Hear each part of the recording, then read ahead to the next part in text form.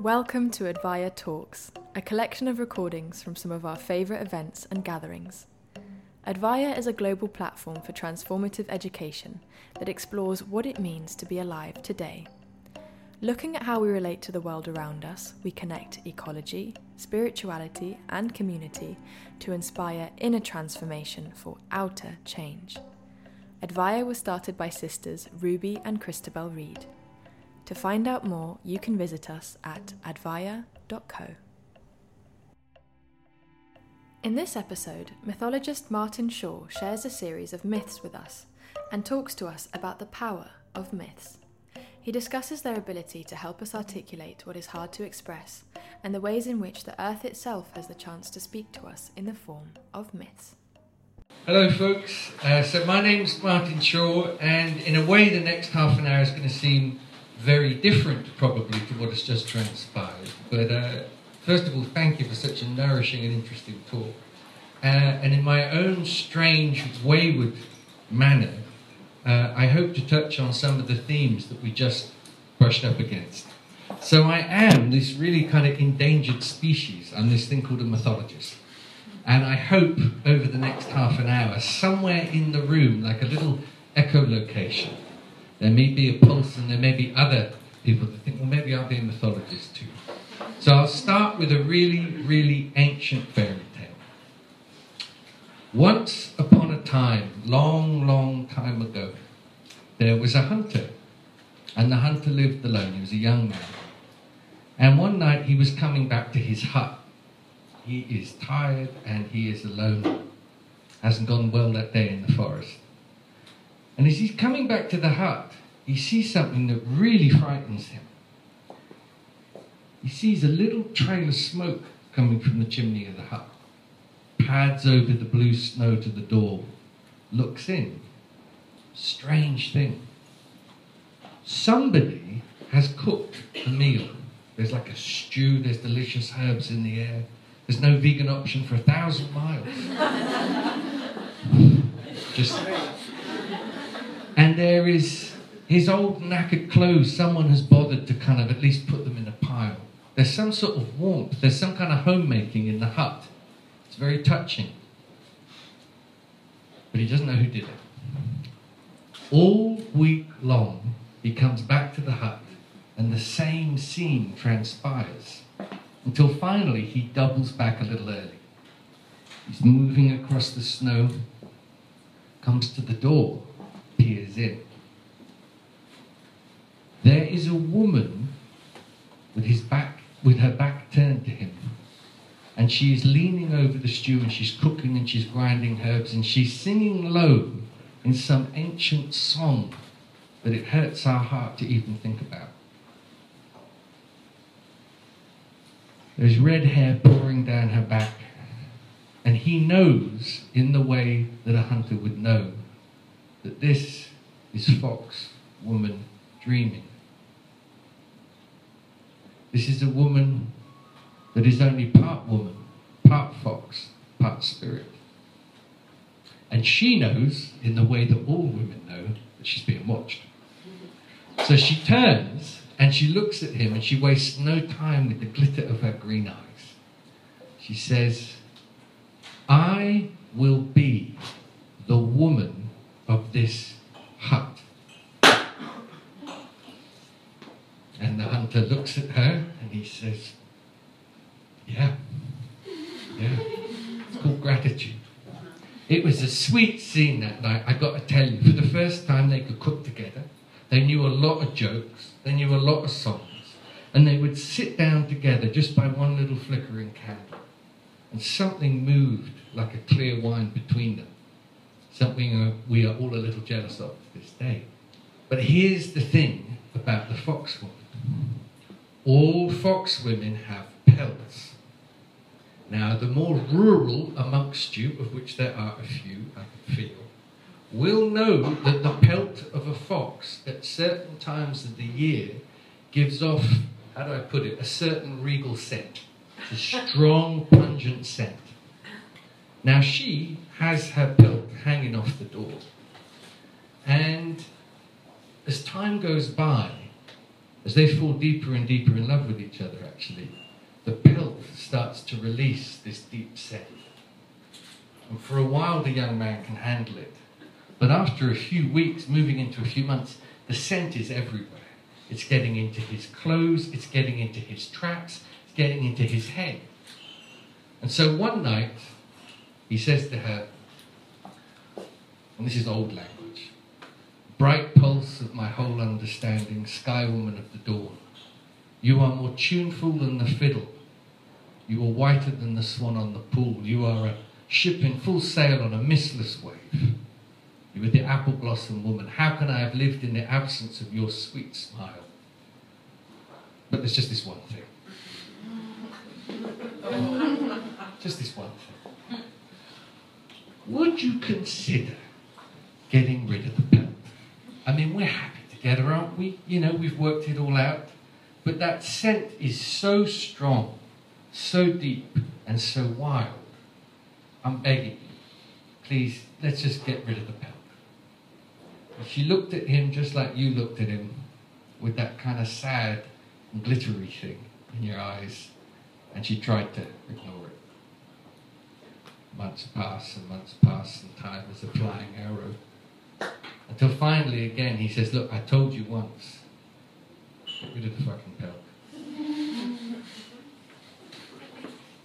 And in the morning, when he woke, the woman, the pelt, and the scent had gone. And they say truly, to this day, the hunter stands lonely in his whole body at the entrance of the hut for the scent of the fox woman. Just an old fairy tale. So many years ago, when I was about 23, I ended up, believe it or not, on a mountaintop in a place called Cadair Idris in Snowdonia. Some of you will know it. They call it the seat of Arthur. And I sat on top of it, alone and without food, for 4 days and nights. Now, the old poets say, even spending one night up there, you'll come down mad, dead, or a poet. So I tried forward to make absolutely sure. And I was just a kid from Brockley, by the way, just down the road. Brockley boy. Now, that experience recalibrated me in some way. And as I was listening to Rupert talking, and there is some sort of truth, I think, in morphic resonance. It reminded me of the time that I was out on the hill. Old Aboriginal teachers say, modern society, with all its brilliance, is about 3 days deep. About 3 days deep. And on the 4th day, out on the hill, or on the tundra, or in the desert, or the forest, you may experience something they call wild land dreaming. Now, what that is a strange moment where rather than you dreaming, you get dreamt. You get dreamt. And it happened to me, this little 23-year-old kid. It happened to me. And I've lived in the consequence of it for the last 20 years. So the stories that I love, and the reason I'm here today to be a little Shetland pony advocating something as archaic as myth, is because I don't ever want to hear another frickin' story about the earth again. But what I am curious about is, could we be in the presence of stories where the earth itself speaks through them? Could something actually speak through the storyteller? The old woman, the old man, the young woman, whoever you are. Another example. So I've come off the hill and I'm back in Brockley. I'm sort of drinking myself to death in Deptford by this point. You know the feeling. And I hear about this old Lakota Sioux medicine man called Wallace Black Elk. I mean, what a name. And someone says, "Martin, you are in such a fix. You need to go and see Wallace Black Elk." Now, why is a guy like Wallace Black Elk in Britain anyway? Well, he was over giving what you could loosely call lectures, but really he was a ceremonialist. And he turns up we're in Wales somewhere. And the first time I saw him, I don't know when it was the last time you loved somebody utterly. When you saw them, you just utterly loved them. They claimed you in some manner. So he was the first real human being I'd ever seen. I didn't know they made these people anymore. I just didn't know they were made. He turns up, yay high, his hair hasn't been cut since it was 5. And he has these 2 plaits pouring down to his belt. One of them is very neat, very sweet.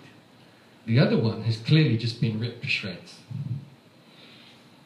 And I said to him, Grandpa, what's happened to this plait? And he looked at me and he said, my wife has died. My wife has died. And he said, this is a correct way to demonstrate the grief of being without my beloved, being without the bright pulse of my whole understanding. And I just thought it was the most elegant thing that I'd ever seen. It was the most truthful thing that I'd ever seen, that he was magnificent in his heartbreak. So you can imagine now, I'm just wandering, you know, like ducks wander after the big duck. I'm just wandering around. I'll do anything for this guy. Now, he used to run something that you will know of called sweat lodges. Yeah, you roughly know. So you know what a sauna is like. It's a hot, dark place where praying goes on with this guy, Wallace. Now, here's the rub. You have to heat the rocks very, very hot to get them in the lodge for the whole thing to work, for the water to go on and the whole thing to get hot. So, we're outside, it's Wales, we're heating up the rocks, Wallace is pottering around in the background somewhere, and I'm running the team heating the rocks, but I can see overhead these enormous clouds, these alpha clouds coming, these Welsh, irritable Mafranwe clouds coming over from the hills of Ceredigion. I mean, it's grim. And I know they're going to blow out our little fire. And so I said, Grandpa, there's no way this fire's going to work. These clouds are serious business. I'm so sorry it's not going to work. And he looked at me and he said, well, you know why they're here, don't you? And I said, nope. And he said, oh, they're here because we're doing this. And they want a story. He said, here's real old language. They want to be courted, like a courtship. I said, really? And he said, check this out. So he picks up his pipe, his chanupa, and for 15 frickin' minutes, he speaks to those clouds as if they were intimate, old beloveds. He praises them in 12 different ways. Those that were there will tell you those clouds blushed by the time he'd finished. It touched me deeper than all of Shakespeare. I was just like, fuck. This is how adults are meant to behave. This is a world that I want to live in. So he aims the pipe and then he says, I don't even come from round here. It's your turn, little one. So I was like, Jesus. There's a phrase in America where they describe someone, they say, he's all hat and no cattle. And this was my all hat and no cattle moment. Because I tell you, when Wallace used to speak, his jaw was like a mead hall and his words were like flowers. They were like galloping ponies in the room. My mouth was a concrete prison where words went to die. My tongue was a kind of death row for eloquence. It didn't land well for me that day, and I carried myself sobbing uncontrollably into the woods, you know. But by the end of it, he kind of said to me, he said, look, I'm going back to South Dakota. You could come, and this isn't an exceptional thing. I wasn't exceptional that night, but he said you could do that, or you could stay here. You've got 6 hours to think about it. And I knew, and this killed me, it kills me now to think about it, that I couldn't go with him. Because I come from this place, or I'm here in this place. And so I said, Grandpa, I can't come back. I can't become a kind of little Lakota or whatever could happen. And he said, oh, well, in that case, you're just going to have to do this other thing. And I said, what's that? And he said, you went out on the hill for 4 days and nights, didn't you? And I was quite proud of this. I was like, I did. And he said, yeah, now you're going to go out for 4 years. 4 years. He said, it's all right, you can eat. You know, we have Ryvitas, that kind of thing. But you've got to go out for 4 years. If you're not coming with me, you're going to spend 4 years getting broken open by weather patterns. 4 years learning the deep dreaming of the animals and the old ground-boned dreams of this country. And if you survive that, maybe you'll have a story to tell, and maybe you'll have eloquence in your jaw. He went away and I never saw him again. So that is what transpired. I left Brockley. I did. I know it's hard, but I did. And I spent 4 years living in a black tent on a succession of little English hills, trying to find out if maybe not wilderness, but wildness could still survive, even thrive around here. And whilst I was doing that, I became a storyteller. I don't know when your heart was last broken. I don't know when you were last depressed. I don't know when you last went through a serious illness or a divorce. But at some point, and I bet it's happened to you already, something will arrive that is so vast in its soulful implications, normal language does not befit it. You know, Leonard Cohen says to us, you know, when something really shitty happens to you, give it the eloquence of language and raise it so you're not seduced by your own wound. Don't be seduced by your own wound. Make it artful. Don't just behold the beauty, make it. So I found that telling ancient myths were a way of articulating things I didn't want to talk about personally. Does that make sense? I didn't want to say, she left me, Daphne's gone. But I could say, once upon a time there was a king and a queen in a great forest. And in that way, you have put your arm round the whole room. And as I was listening to Rupert talk so brilliantly a few minutes ago, I had this thought that occurred. I thought, could myth curate morphic resonance? Could it be a place, in the same way you described ritual, where creativity and repetition meet? In my language, I'd say discipline is the dance partner of wildness. Discipline is the dance partner of wildness. So the more myths you gather, the more fairy tales you gather, you begin to form a kind of root system. Say if you were, I've got a little girl, I've got a daughter who's 11 and a half. Dulcie, some of us know her.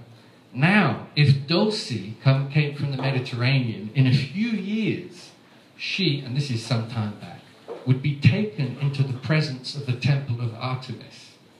Now what that means is she would be wrapped in a bearskin, she would learn how to snuffle, very important. She would learn all sorts of elaborate riddles and stories before she was out in the marketplace, before she was in the realm of courting men or women or whoever she was going to be with. In other words, she would know the mythic ground that she stood upon. Gave her guts, gave her courage, gave her eloquence. So the school of myth that was briefly described is this place where you can come and find out about that. You may be sensing by now, I'm not a very good soundbitey or one-night stand type of guy. So if you ever wanted to study with me, I teach for 1 year, and we just glimpse the wingtip of what this is all about. Now I'll tell one last little story, and maybe we have a couple of moments for any questions you may have. Once upon a time, there was a village. In the village, the thing they loved more than anything else was on a Friday night they would gather and they would sing, they'd tell stories, they'd dance, something like that. They would celebrate. And providing you could do that, it was a great scene to be part of. But there was one little lad in the village who just couldn't quite cut it. I mean, God Almighty, he tried. Every Friday night, he was relentless with his horrible poems, his awful dancing, you know, his dad dancing, the whole thing. And after a while, people are just freaking throwing things at him as soon as he turns up. So they gave him a name. They called him No Song. Imagine that. Imagine being called that. no song. Pass the salt, no song. Go and get us another chicken from the shed, no song. Now, when you are given a name like that, you will end up at the very edge of the village. And there's two ways to be at the edge of a village, as we know. One is very beautiful, solitude. Isolation, not so. So it's Friday night, and they're all in the main hut. You know what it is. They're in there, they're having the time of their lives. No song is carrying his limping, wounded frame to the very edge of the village, because there's this one thing that he can do. He's a fabulous hunter. There is some kind of love in him that brings animals to him. He has the yellow breast of the moon in his heart, and they come because he smells good. So he cooks this amazing stew again. Oh, we're back to the stews. And all the scents coming out, and it's a frosty night. Now, wandering through the forest, nearby the little village, is Lord Coyote of the Four Quarters. Now, Coyote is always hungry, and he is always horny. He is led by desire. He's led by appetite. So he turns up, and of course he's standing up, and he's smoking, because that's what Coyote does. It's one of those, is it like those little licoricey ones, the little black ones? Does anybody smoke anymore? I can't remember. So, Lord Coyote's there, and he strolls out. He strolls out, and he sees the young man, and he's cooking. And he says, smells good, smells good. How much for the cauldron? What do you want for the cauldron? And the young man says, oh, well, you can have a bowl. And he says, Lord Coyote of the Four Quarters, do you think I want a frickin' bowl? I want it all. I am led by desire. I want it all, and what do you want? Now, No Song did not have to think very long for what he wanted. He said this: give me big song. Give me a song. When I sing it, the old men think of God, and the women think of love. Coyote said, I can do that. I can do that. But you have to understand, serious consequence comes with this gift. He said, I'm ready. I mean, what could possibly go wrong?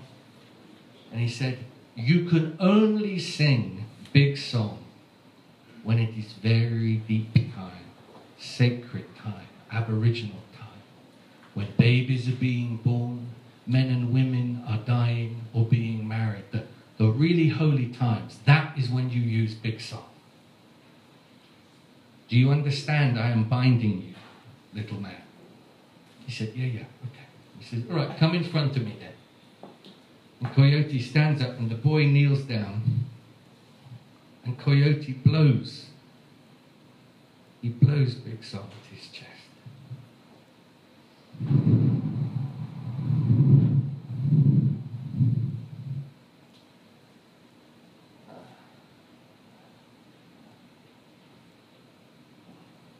When he opens his eyes, the cauldron is gone, Coyote is gone.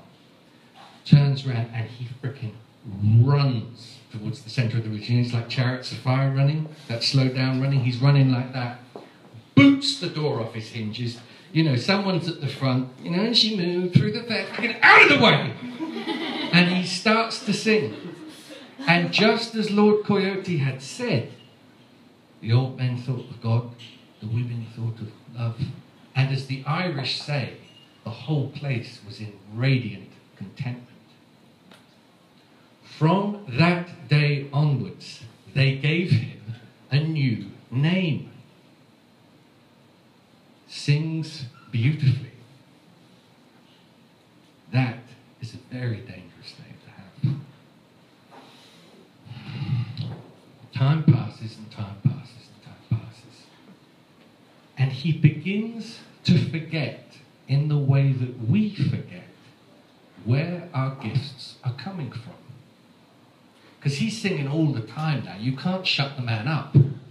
You know, if he's on a date, which they had even in these archaic villages, if it wasn't going well, if he just hummed a few notes of Big Song, the love light would spark in her eye again, and the evening would go a sweet way.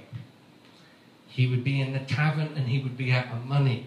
He would just mutter a few verses of Big Song, and the foaming beer would pour into his belly for the rest of the night. He cannot remember a time when he couldn't do this. Surely I am the font of this strange genius. After a while, he is sitting on the corner, he sings it all day and all night. You can't stop him from singing it. But standing in the tree line is Lord Coyote, and he says, "Indeed, indeed, indeed." And one night, when the boy was sleeping, Coyote came and he took the song away. That's that. I get a lot of emails about that saying, "It's all right, I fixed the ending." I fixed the ending. Someone called Joseph Campbell, who's an interesting resource to go to if you're touched by stories, he used to say, we all gag on true doctrine. We all gag on true doctrine. In other words, I wouldn't trust stories without difficult bits. Because in a way, speech is how we taste our ancestors. Speech is how we taste the roughage of those that came before. And wherever I go, people are saying to me all the time now, we need a new story. We're living in times we've never been in before. Do you not agree? To a degree, I agree. But the whole business of myth, and I'm winding this up now, is this. Myth means no author. It isn't someone out there on a laptop tapping away at the front of this little hotel that I believe is going to hit the kind of resonance that a real myth involves, because a myth is to do with the passage of space and time. It has to pass through many jaws and many souls. That's not to mean for a second we shouldn't be sitting out there looking for new stories. But my passion is just ensuring the root system attached to all of these great sparks of ingenuity. You've been listening to Advaya Talks. If you liked what you heard, consider exploring our online courses with the leading minds of our time at advaya.co.